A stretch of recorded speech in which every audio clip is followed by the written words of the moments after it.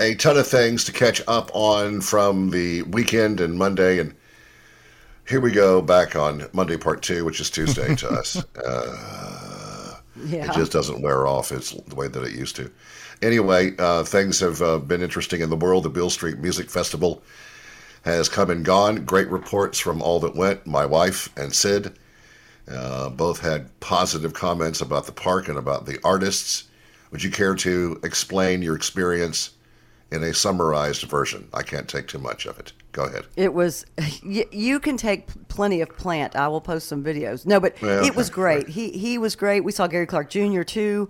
The park looks really good. Lots of trees and plants, more than I thought, but it's hilly and there are trails and pathways and steps and a big playground. Anyway, it looks great. It's narrower, but they've opened up the riverside again. So, for years there was a fence along the river, and then I guess the golf carts would trek people back and forth on the other side to be out of the way. But it's open now, so you can walk along the river with no fence in the way.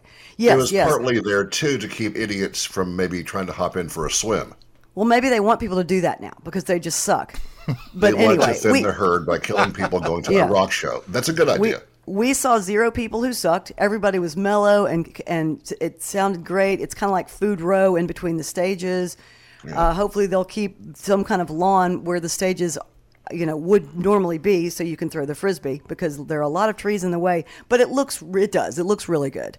What it looks do really you? good, and the sound was great. So as far as how much they've already done to this, and put in landscaping and put in all these things, was there any? Because you saw this on Sunday night, so was there any sign of things being torn up or people being rowdy and stupid? No, not at all. I mean, we saw, a potato chip bag in a bush, but nobody, and they had kind of temporary fencing, maybe temporary, and then you could tell the fencing that looked nice, though, that's going to be permanent, and just, some signs, please, whatever, keep off the plants or whatever. Not, it didn't say that, but no, I mean, most people, there were recycling bins everywhere for your cans. So, no, there was no, except for cans standing there where you're standing watching Robert Plant, people did not seem to litter. Either that or people were going around like crazy cleaning it up right away. But it was not littered much. And he sounded great. He played Battle of Evermore, When the Levee Breaks, Rock and Roll, In the Mood, and then some of their stuff some of their songs. It was excellent. Very good. So that has come and gone, and after all that it took to get this done, which is a long, long story that was very complex and involved politics and going back and forth, and how much Memphis and May would pay for insurance to ensure that if somebody had torn the place up, they would be liable for that. I'm not sure what price they arrived at, but I'm hoping that with all of this today being loaded out yesterday and today, that the damage left behind is minimal, because that will do a lot, I think, towards what happens next year, because there were many concerns about all this work and this park being torn up, and that ain't cool.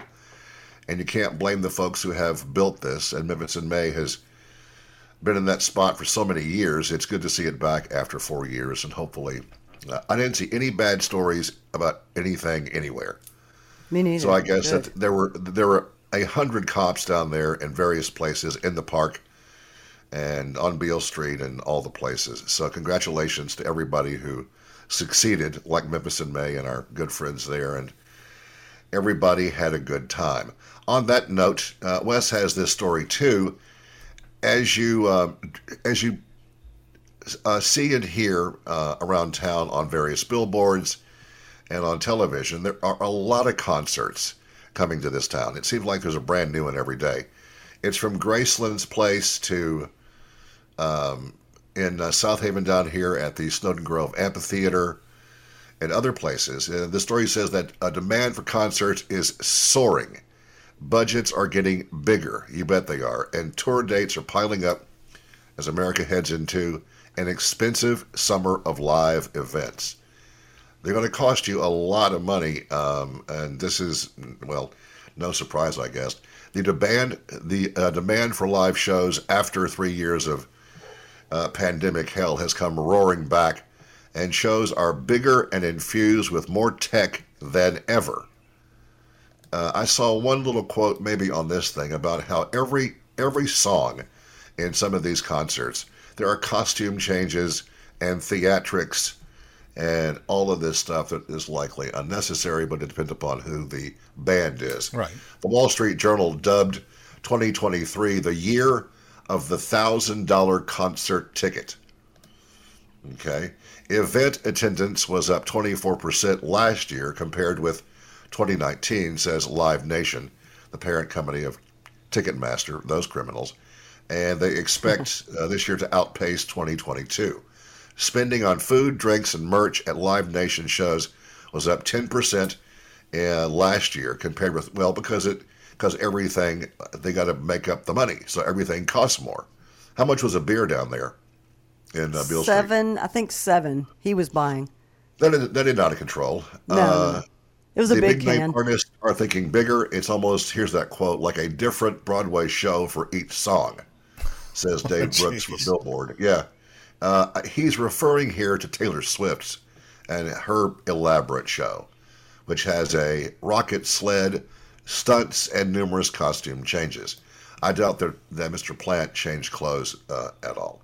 Those trends that are coupled with supply chain woes and inflation are driving up the concert ticket price. Overall, they're up 10% from pre-pandemic times, which doesn't sound too bad.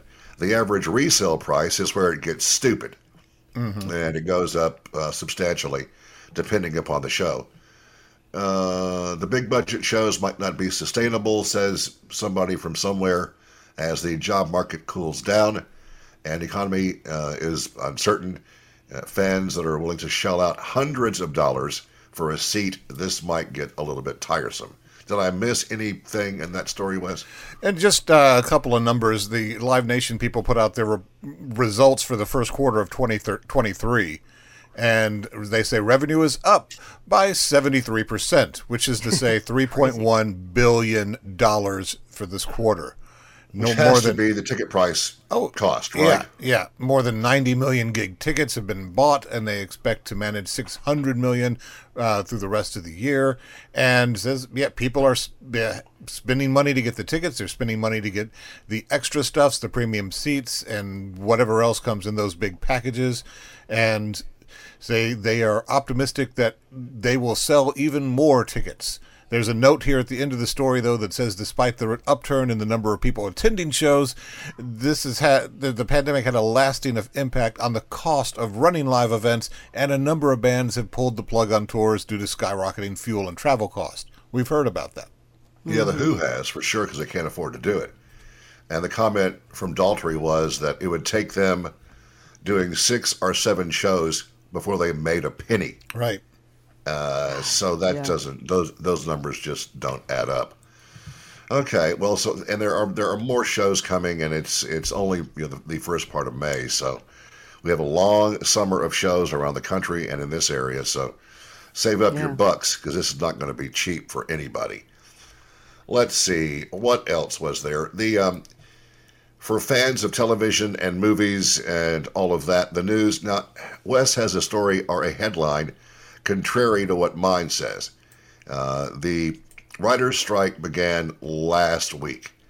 What that means is that late night TV is off. These shows are all reruns. The daytime soaps are the next to go. And the Writers Guild of America and the bosses they remain far apart.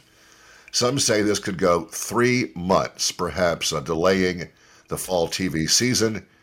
There really is no fall TV season because they roll out new stuff every month of every season. And it might affect the Emmys. What a disaster that would be. Not really. So that's going on. And then you can turn to the next story that next week the Directors Guild meets. And they want more money. And so if they shut down, writers and directors are what drive the machine. If the writers aren't there, well, they can't do anything. But the directors are as important as anything else. So if both of these are out for a long time, This is not a good thing for late night TV, which is lightly watched anyway these days. And soap operas, we still can't figure out who watches that stuff. What did your story say that gave you optimism? Mine is the best signs from the writers' strike picket line. Okay. So signs. Yes, Signs. the physical Like signs that words they're on carrying. poster board. Okay. Right. Like Hello. no scripts for you is one of these. It's a slideshow, so I'm going to be, here's a wild pitch, pay us. Yeah. Stop being mean. This has changed since I Stop first being saw it. mean. Scripts written by AI are too fun. Okay. Let's see. Talk about a cold open. This is a writer's block. Do you really want me acting again? Is being held by someone in a Larry Sander hat. Right versus wrong. And WGA versus secession characters is this one. So someone else says, I'd rather be taking notes. Someone drew a picture from the that Legally Blonde movie, that main character with the quote, "You're a CEO? What, like it's hard?" Someone else I has saw. Yeah, go ahead. AI. Someone has AI wrote the sign, and a "the" is crossed out with a "this" because that's a mistake AI would make. Right. Yeah. Someone reminds Paramount that there wouldn't be a Paramount studio without writers. And then there's, pretty obvious. please don't make me have to move back to Ohio. This is one striker. There's one story that I did see about late night television, and I know that at some point, Letterman's show back in the 2000s, they had 17 different writers on staff that wrote that show every day. 17 people. Now, how many there are for Fallon and for Kimmel and for Colbert, I don't know. But it's a pretty big room full of people. And Jimmy Fallon has said, well, the people that went out, I guess that this week and next, the network, NBC, will pay their salaries. And Fallon stepped up and will pay the third week himself of their salaries. So, but this goes on for 3 or 4 months. Let's just hope that all these services, Netflix, HBO Max, Apple Plus, and so on, have things in the can to release. Mm-hmm. They've been putting out a ton of stuff the past month, so maybe they have they saw this coming and have stored some things to release in the process. Over the weekend, Guardians of the Galaxy, it's these kind of movies, powerful opening. It turns the marble page, dethrones Super Mario in a big way. This film made $114 million Friday through Sunday. The Mario boys, anybody who saw it and bailed. $18 million. And beyond that, it's Evil Dead Rise, $5 million. Are You There, God? It's Me, Margaret is a controversial film. It's on Netflix already, I think. Really? Or it's on someplace. Well, no, wait a minute. I'm thinking about something else, maybe. Oh, Either okay. way, nobody saw it, so who cares? And so that was all these films. They had these things shot months in advance, so there shouldn't be any shortage of films being released, right? I mean, they've got tons of things to put out. By the time we even, the first trailer comes out, the film is the writing part of the film and the directing part is done. Yeah. So, well, I guess the directors hang around, I guess, for post, but the writing part is all done. And yeah, Guardians got some of my money this weekend too, and they are really good. And go see it if you like this kind of rollicking space adventure at all. I can go into more detail on my podcast show on Friday, Geeks Grading Geekdom. Cool. Anything rollicking gets my money. I'm sure it does. I It ought am there, to. dude. Well, anything Chris Pratt, I'm there. So he's great. Yeah, I guess. Okay.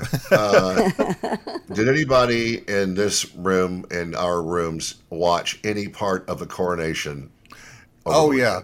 I woke up Saturday morning, and my wife had been up for a couple of hours already watching it and having just the best time. It put her in a great mood. Just these shots of people in the crowds, often with some with inflatable crowns, with kids on their shoulders and flags waving and so forth. Everyone seemed to be in a really, really happy mood, which lifted her spirits and made her feel. We were all drunk by then, and yeah, probably being paid to be happy. Yeah, I don't know, but then we went back and watched parts of it that had been recorded and fast forwarded through many sections of it, and sometimes it was interesting to see the steps and the procedures that they go through on this, and wondering how parts had changed over the past 1,000 years of doing this. Yeah. And what things were new and introduced and that sort of thing. And there's one point where we couldn't help but make comments sometimes. And there's this one point where Prince William leans in close as his dad is on the chair over the rock that they got from Scotland, and he puts this long scarf-like thing, the drape, over his shoulders. And then he comes back a moment later and is adjusting something. It looks like he says something in his ear, and I wanted to know what did he say right there. And we were thinking about things like looking good, Pa, and my wife goes, me next. I was going to say, enjoy this now, old man, because I'm right behind you. Yeah, see, I had to ratchet it up one more by thinking William said, don't get comfy. Yeah. Don't take this, well, I don't know. I got up at 7 Saturday morning to do yard work, and it was on for a minute, and I just couldn't take I don't know. I just didn't find any glamour. It's a fun thing if you're British. It is so many years of tradition and history. I just have there's just some kind of, what's the word? Not cloud. I just don't like Charles as a man for what he did to Diana. He was a cheating, adultering piece of shit from way back, and I think it was unusual that his second wife Camilla was adorned in a crown too. I think a queen consort usually doesn't get that kind of treatment, but the queen, before she died, said that she could be the queen consort. Well, after she's gone, Charles says, no, she's the queen. Right. Okay. Yeah. So it just looked to me unseemly. And maybe because, I don't know. I just, once Queen E passed on after 70 years, there are a number of people, Brits among them, that wonder if this entire thing has gone on too long. Do we need this monarchy? I guess they do. I don't know. But boy, Prince Harry blew this thing open in his book. However, he also does a section about Camilla. And they knew what was going on as they grew up, and that their father had been a cheater with her since he married their mom, and then he was an accomplice in her being killed. So that's what kind of taints it for me. But it is what it is. But both the boys liked her, and they were very kind to her and apologetic about things that had gone on. And the boys had one request of their father many years ago: don't marry her, and we'll be okay. Well, that didn't. Nope. That didn't go. Yeah. So now she's the queen, and her and their stepmother. Where exactly? I saw one story about where Harry was seated and his part in the procession. What did you see about that, or see on the screen? I had to look for him in those moments that we were watching the camera coverage inside Westminster. He looked like he was about 2 rows and maybe 1 seat to the right as we looked at it, behind William. So Meghan wasn't there, Sid, but there was somebody in an outfit, or what? An imposter? It's such a weird picture. I'm going to have to, well, maybe I'll post it somewhere if people haven't seen it, because this person looks like a wig. Anyway, the conspiracy theory was that she was there in disguise. And it looks like this man with, I don't know, like wire-rimmed glasses on that are kind of tinted, a big kind of unkempt white mustache, and long hair down over his ears. And he was sitting next to Andrew Lloyd Webber. And people are like, come on, Meghan, you're not fooling us. And it was all over Twitter, I guess. And it was actually, the guest was actually Sir Carl Jenkins, a renowned Welsh composer whose music was included in the king's crowning. But I swear, this person and the expression on their face, it does look like maybe it is maybe it is like a toupee, but and then there's a zoomed in picture, and you're like, that Megan would have to put on a ton of makeup to be this man with a mustache. She was in California with the kids, watching cartoons. Yeah, I mean, she is not welcomed there, and I don't blame her for giving them the finger. And that also is a part of the dysfunction of this family. Yeah. That is not a good look.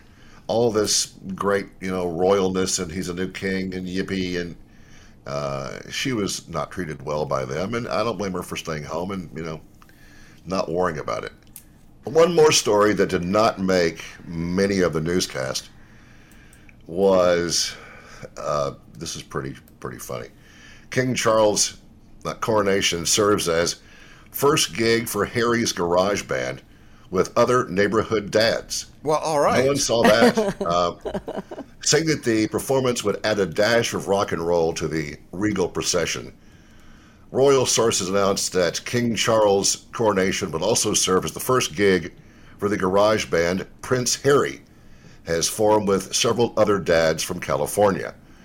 Before Prince William pays the homage to his father, the new king, we're going to be treated to a quick set from Prince Harry and the Mystics, who I'm told will play some rockin' covers and a few originals of their own, says Archbishop of Canterbury Justin Welby. He told the crowd, as the group, influenced by songs from the 60s, would be setting up their equipment and plugging in their guitars. He says, I've heard they've improved a lot. And so what a great place. Go ahead and give the boys a big welcome.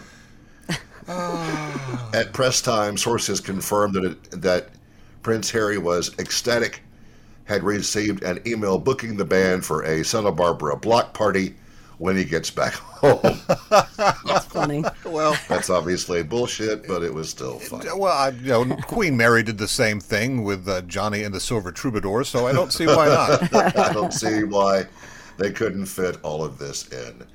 Other events, let me see. Oh, this I thought was, I don't know what this says about culture and about the view of the royals and their associations with stuff.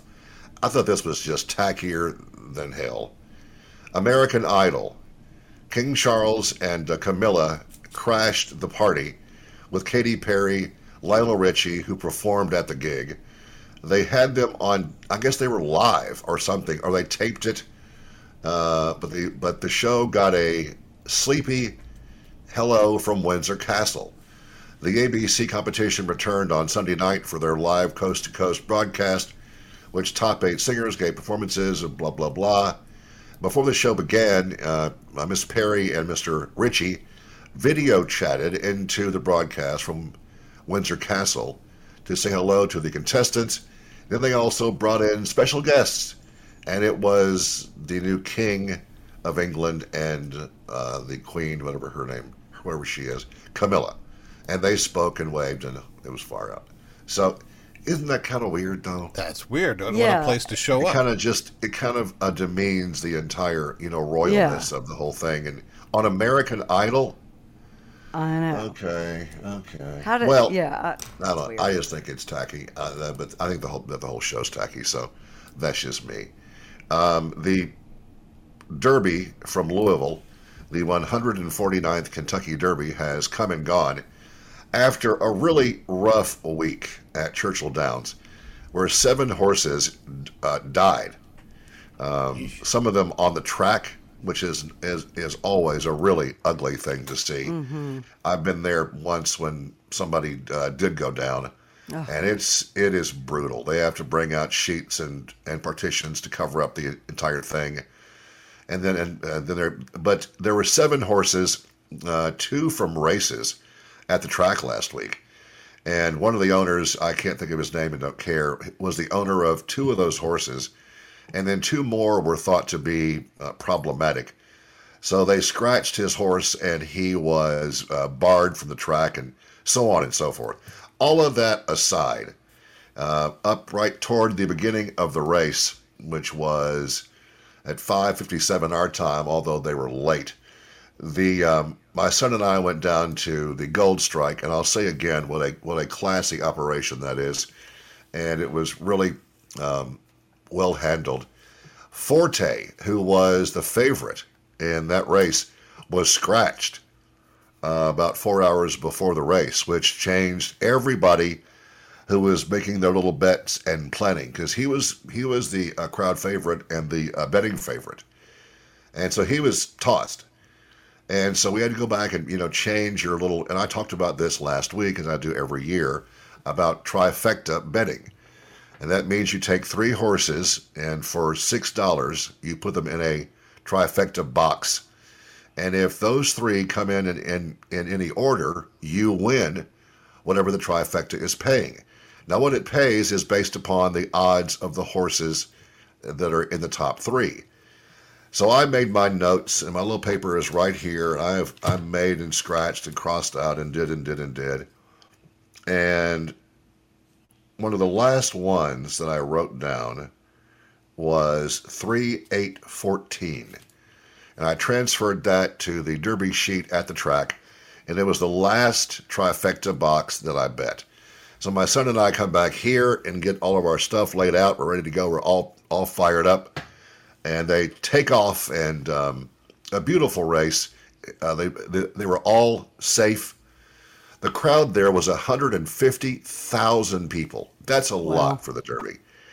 And so we watched them, and you can't always tell from the silks and the numbers who has just won. And so we're looking, and I say, who won this gosh dang race? That's not what I said, but and I look up, and the horse known as Mage, M-A-G-E, won the Derby, 15-1 shot. And he was followed by two Phils, and this other horse, I can't even remember who. Angel of Empire was third. Two Phils was 4-1. I'm not sure about. Anyway, so I looked down at my tickets. I'm going, shit, I didn't win anything. And I grabbed the last ticket laying on my couch across, and it said, trifecta box, $6 bet, 3-8-14. And I thought, I've got this. Well, NBC, for some reason, messes around and talks and stuff and goes to their break and doesn't ever show what the payout is. Like, oh, come on. People aren't at home to watch these broads in their hats. Show how much people just won. And they come back, and it's up there, trifecta betting, and it paid $986.17. Nice. Awesome. So let me see here. I've got 3-8-14, total $6, and it paid almost $1,000. So I guess I'll not cash it. I'll just frame it. Yeah, right. So anyway, that was fun. No, and I don't. So Wes and them, what? I texted you. We just kind of play bet with each other at home when not money, and just kind of call it. And so I think I told my husband 2, 3, and 7 because Velasquez was on number 7, and I thought, he'll do something. Reincarnate. But I had to rewind the darn thing of the jockeys introducing themselves about 5 times to see who was wearing what color. Because you're right, I can't see the numbers. I got to it's memorize really people's hat color as they're riding by or whatever. But it was nice to see no rain there too. It is so gorgeous to watch this as they take off, and it's a mile and a quarter, and nothing really happens until they make that last turn down the stretch, and it just gives you chills because they're all in kind of a pack still, except for the 2 or 3 stragglers that are already out and have given up. But all 3 here that were on that were there at the end were kind of in the middle of the pack because you don't ask the horse to run until you get right there down to the down to that stretch. And then just to watch that unfold is a beautiful thing to see. They were all kind of in the middle of the pack. The 14 was on the rail, and suddenly he's on the outside out of nowhere. That's why these jockeys are thought by some to be the world's best athletes. You are guiding this huge beast through 19, 20 other horses, and it's hard to do. This is an art form and a sport form. But to watch all three of them put themselves in a position to win is really just amazing. And so Mage won that race by a head. They were really close, but it's a beautiful sport. The Preakness is coming up on May 20th in Baltimore, and then the Belmont Stakes will be, I think it's June 10th in New York. So if you won money at the Derby, nice going. It is so much fun. It's even funner when you win. I bet. Congrats. So I was pretty stoked, man, about that.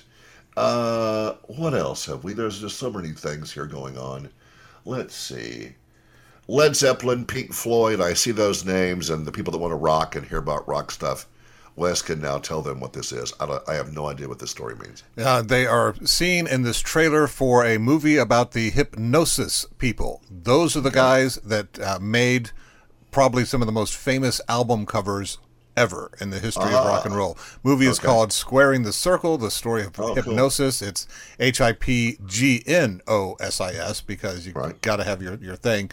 And it's leading, it says artist here, Storm Thurgeson and Aubrey Powell. They're the pair, and that did so much. They designed the Prism cover for the Pink Floyd album. They designed albums for Led Zeppelin, for Paul McCartney, Peter Gabriel, and a bunch of other people.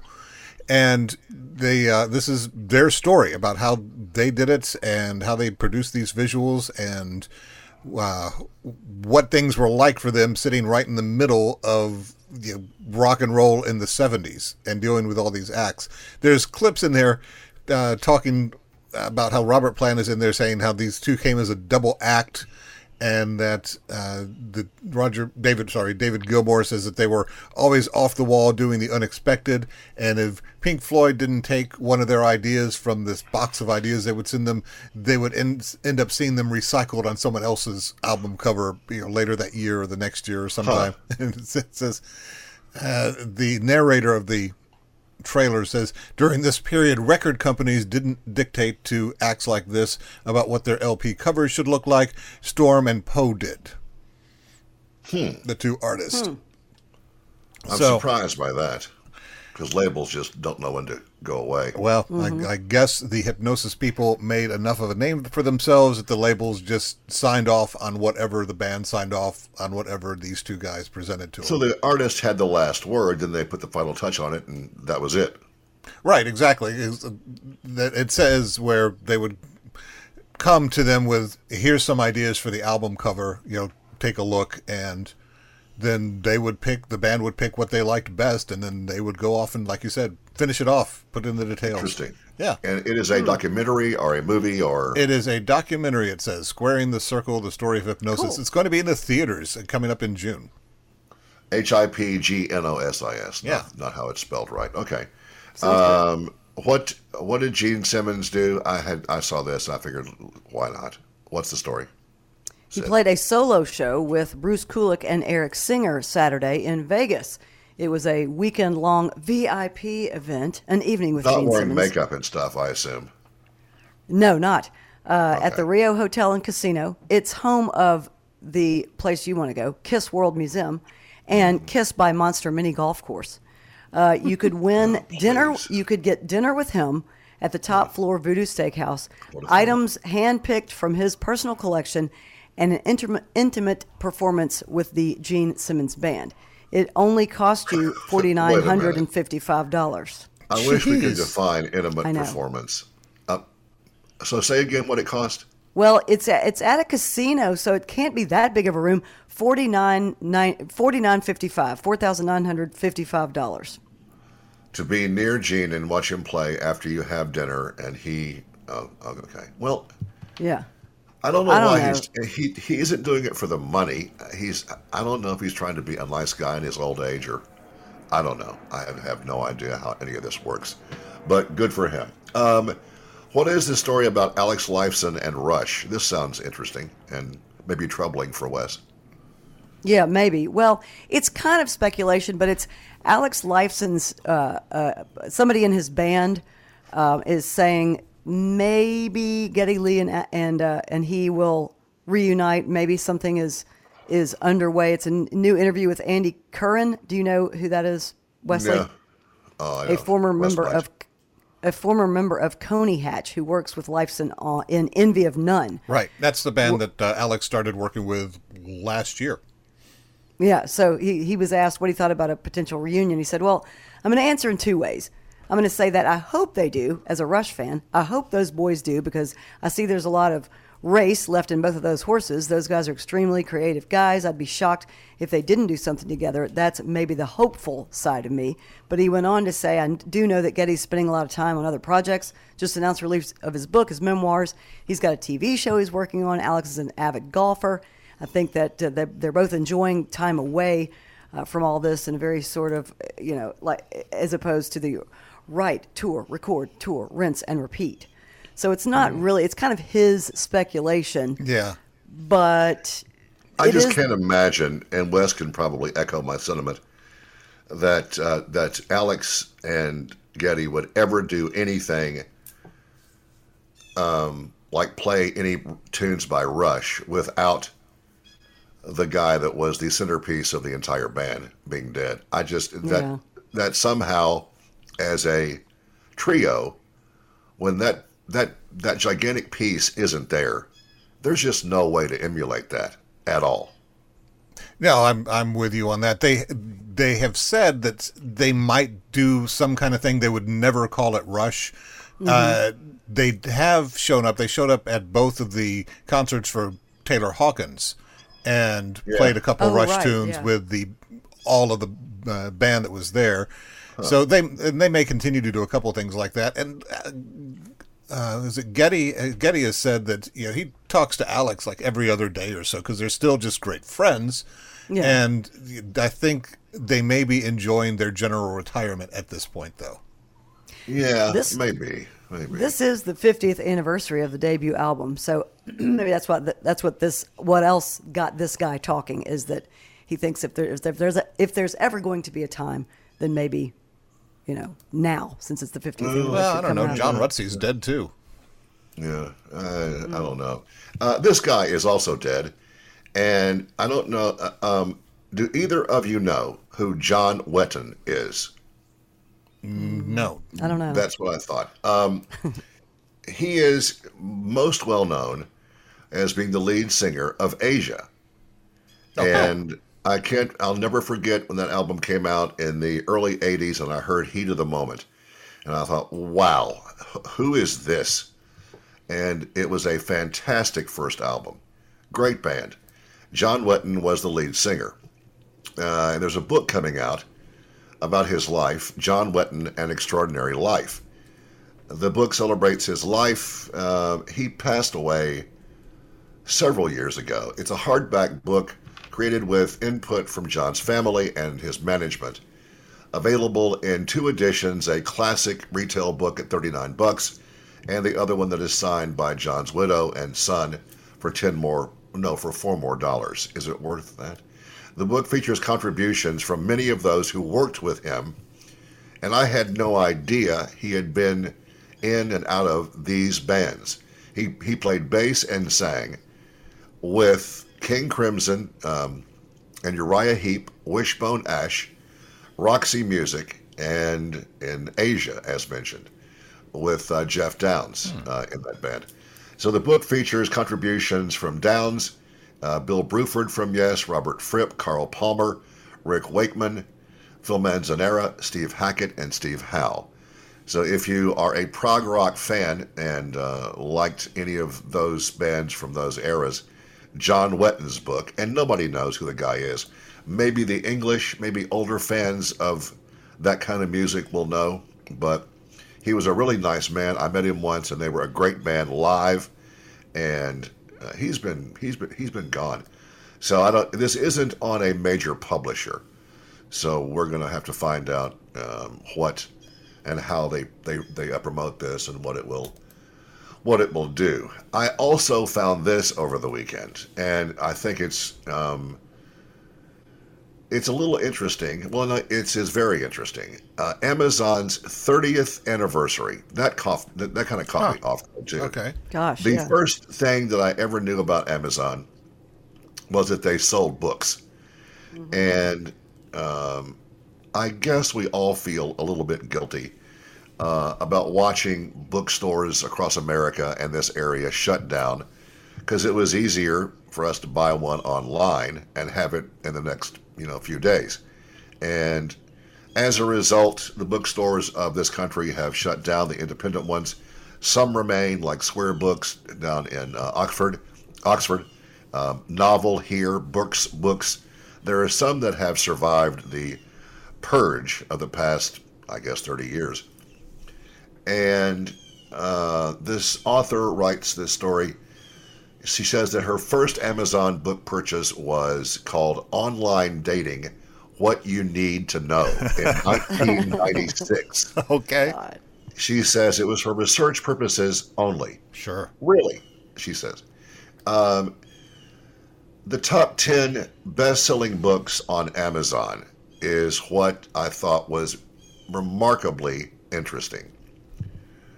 It just is a cross-section of America and tastes, or lack of taste. But here are the books. I'm going to go from the bottom up. Okay. Number 10 is a book called The Shack, which I remember. I think I read it. I think it's here someplace. William P. Young, a self-published book that made its way into the top. It is number 10 all time on Amazon. The Help was a very popular book and a movie, a novel about black maids in the 60s South. Right. Number 8 of all time, and in part because it was required reading in high schools, I guess, all across the country and perhaps beyond. I'm surprised that more books like this didn't make the top 10, but this one, To Kill a Mockingbird, There you go. is number 8. And there's no way to argue about that. That's one of the books that is now being banned. And the paradox therein isn't even worth going into. Number 7, a little bit of a surprise, but I read it a long time ago. It became a major motion picture, Gone Girl by Gillian Flynn. Oh, yeah. Great book and a movie with, was it Ben Affleck? I think so. I can't think of her name. Number 6, The Fault in Our Stars by John Green. It was a YA novel, about love and loss. Bro. Number 5, I tried to read this. I couldn't get into it. The movie was even worse. The Girl with the Dragon Tattoo. Oh, yeah. Stieg Larsson. And this book spawned a few sequels, and I never could grasp it. Some folks loved it. Number 4, The Hunger Games by Suzanne Collins. That was a big deal. The first book in a trilogy that launched the hit movies too. Number 3, this is the most poppy of the pop fiction books on the list that some people thought was very compelling. It spawned a few sequels as well. I think I tried to read it, and I don't know, I just couldn't hang. Dan Brown's Da Vinci Code. Oh, The okay. international bestseller that combined history, art, and suspense. And the movie with Tom Hanks was just awful, as I remember just from looking back at that. But I couldn't get into it, and I tried. Sometimes these books that are scooped up by all these people, I either ignore them on purpose because I figure if that many people like them, I'm going to hate it. Yeah. Arrogant. I'm just choosy about what I pick usually. But when something is so big, I figure it's just not going to appeal to me, which may be wrong. Number two, which is the most annoying book on the list, just because of how badly written it was, but it appealed especially to women. Oh, 50 that's Shades of stupid, Grey. stupid. Oh, Yeah. really? Whatever. Yeah, Wow. that really says something about the lack of a discernment in what you choose to read and why you choose to read what you read. This was a sex filled romp of the passages that I read, because it was mocked so badly online for how Yeah. horrible it was, is number two on the all-time list, which just shows you the obsessions that people have about the most intimate of things. The parts that I saw were just pure crap, and adults only romance. It wasn't titillating. It wasn't sexy. It was just fucking stupid. I don't know who read it. I E.L. didn't. James is her name, and she can't write, Well, and that wasn't the point. Maybe. I don't know. She was her story. She wrote fan fiction for Twilight, and reworked it to a original story that could be published, and got this from it. Well, she got rich, Yeah. and people read a bad, tacky book. That's just my opinion. Number one out of 30 years of online Amazon book sales. Anybody care to render a guess? Twilight. No, you're not. It's in the same kind of Oh, great. realm. Harry Potter or something. Harry Potter and the Deathly Shallows. Or Hallows. Hallows, Hallows, yeah. Hallows. whatever. By J.K. Rowling. The Okay. last book in the Harry Potter series shattered sales records. Well, Never okay. read it. Okay. All right then. Did you read those books, Wes? Oh yeah, I read them. I have them on a shelf, not here, but in the other room. So that's a really interesting mix, isn't it? Of a top Yeah, it 10 is. look at Yeah. best of the most books sold. I'm not surprised that it seems to be contemporary heavy, Yeah, because more people have gotten used to doing that as time has gone by. So I guess what the oldest book on there, it might be the Harry Potter Mockingbird is books, right? 1960. Or Mockingbird. Yeah, you're Yeah. right. But there's The Help, 15, 20 years old maybe. The Shack, I can't put a finger on that. The Fault in Our Stars, I'm not sure. Dragon Tattoo is about 20 years old. Hunger Games, the past couple of decades. Da Vinci Code, that's probably more like 30 years ago. But Mockingbird is the only true classic on this list. So that one was top 10. That's what America reads. And there has to be a bigger breakdown of this somewhere, but yeah, I'm sure. I was not going to sure say, where if it there's a is. list of 100, I wonder if Stephen King is on there anywhere. Surely. I don't know. The Shining, you might think, or Yeah. maybe Carrie, or I saw a story this morning that I did not keep about the 10 short stories or books by Stephen King that should have been movies, and that in fact have been picked up at one time or another and then not made. And then some of them have been picked up again to be turned into movies. So King is on there, no doubt. The second 10, I wonder about that, about how many people bought other things. Then I also found this, as we mentioned, Stephen King.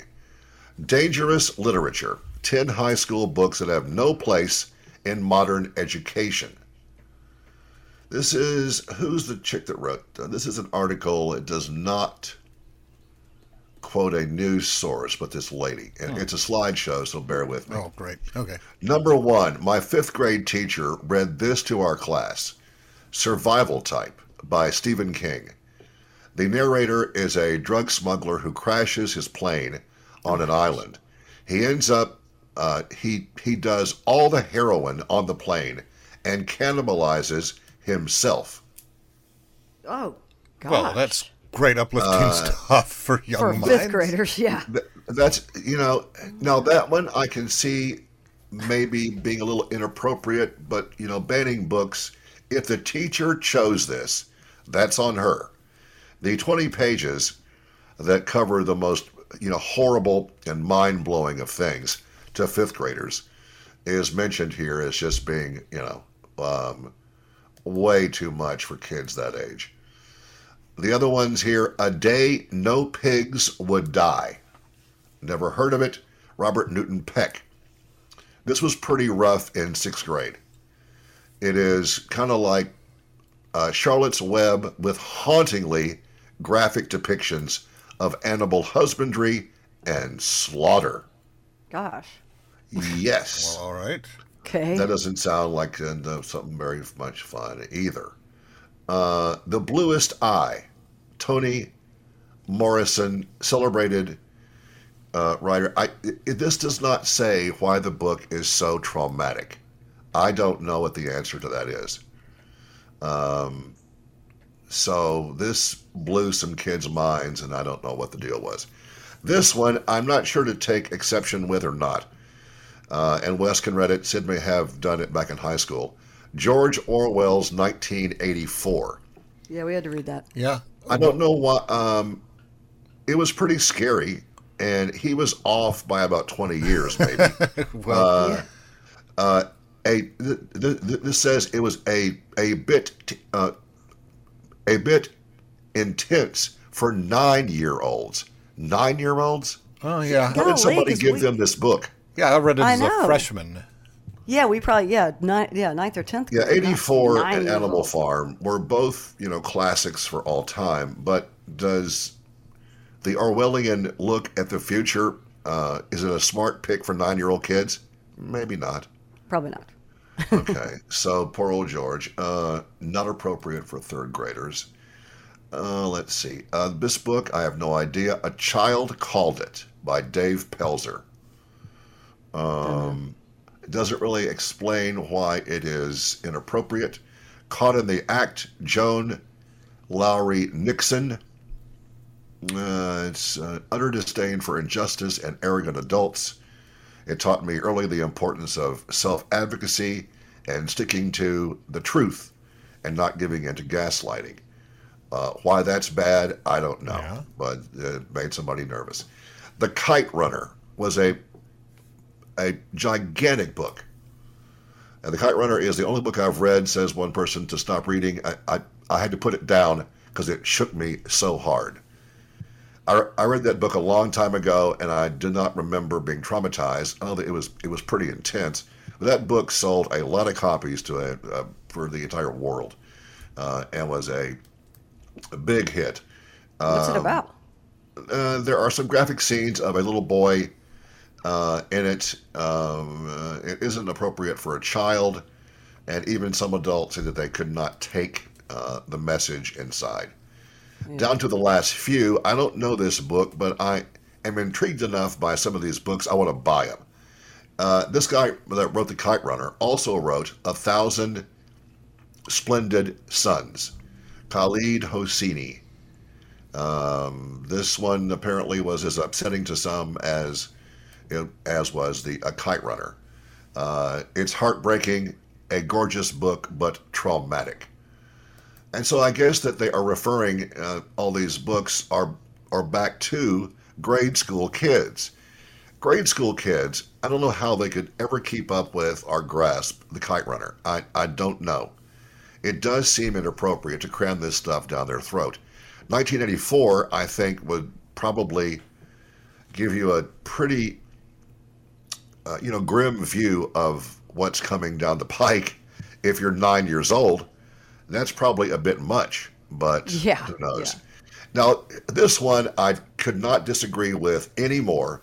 One of my favorite books ever that I read as a kid, Flowers for Algernon, was a book that became a movie called Charlie. And the actor, I can see him in my mind. It was a beautiful but a heartbreaking piece of work. It's about the main character, who is mentally retarded, he is extremely incapable of doing much for himself. Who's the actor who played this role? I I'm can see looking. his face in this movie. Charlie was the book. And doctors find a treatment, either it's a pill or medication, that they give to him to treat him for this his severe handicap in his brain.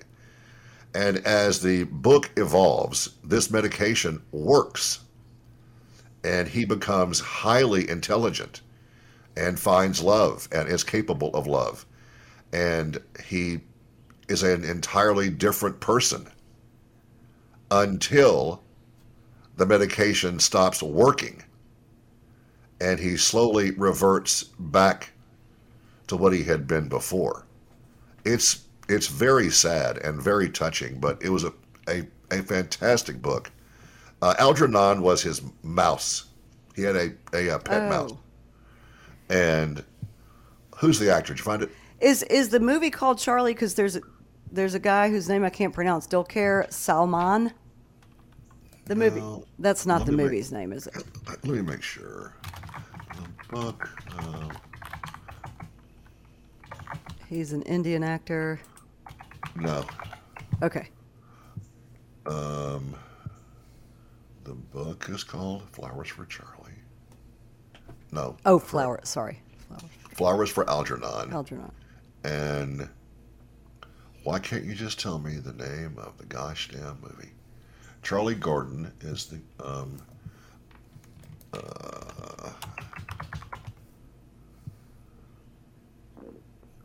come on, man. The book is called Charlie, Charly, 1968. Matthew Modine. No, no. It was he wasn't even born yet. What happens in the movie? Charlie is mentally handicapped. All he wants in life is to be a genius. He takes the chance, but he must adjust emotionally when a lab experiment raises his IQ to amazing levels. Now, there is Matthew Modine. I'm having to assume they remade this movie. So that Oh, okay, is why maybe. you Yeah, just because this saw is him. the year 2000, it says.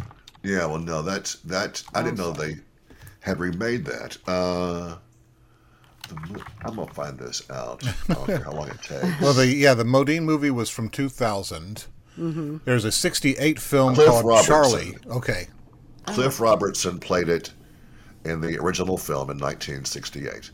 Claire Bloom, Dick Van Patten. It was a fantastic piece of work, and the book is even better. Why it's banned? Out of all these that are banned, that's the one that I don't know why. It's an incredible tale. It's really sad, but it's also not worth being banned. So anyway, it's not banned. It's just this list of books was those that might not have been given to an 8-year-old kid. That's the whole point of that deal. Yeah. So okay. All right, coming up here in a minute, I want to. There's a new podcast, Musicfest that I do called Between the Grooves. And this week, since it is late spring, early summer, the spring was kind of a rough time for our plants and our flowers, but they are blooming everywhere, and it's getting hot, and so here comes summer.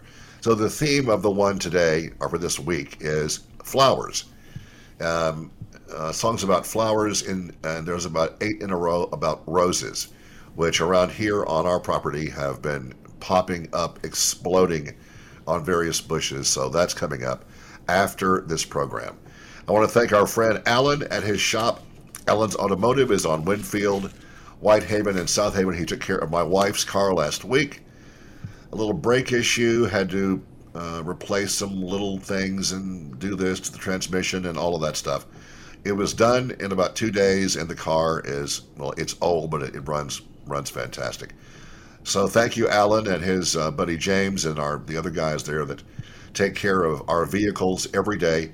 332-3279 is where you find Mr. Allen. And you better get over there and, call him first. and make an appointment. He will take care of all of your needs, or your cars, your trucks, and he can do it for you as he has us for a long time. He's on Facebook and his own website, Allen's Automotive. We thank you, kind sir, for your help. Also, thanks to our friends. I was in there over the weekend. I was out of my B stress complex. Gotta have that. So I popped into Wholesale Nutrition and got some stuff there and saw them and bought a smoothie from the smoothie bar, which was fantastic. They have so many different choices for those things. Weight gain, weight loss, energy. The menu is long, long, long. But all of these things, all their offerings are on their website, wholesalenutrition.com. Even better, go in the store and you'll find things that pique your interest, and you can ask them if anything is ailing you in particular. Ask them. And they have just all kind of things to work with what ails you. WholesaleNutrition.com. They're on Goodman Road in South Haven, between Getwell and Chulahoma. Great store, wonderful staff of smart, nice people. Go see them. All right, the Musicfest coming up in a little bit. Well, actually, probably right now. See you later.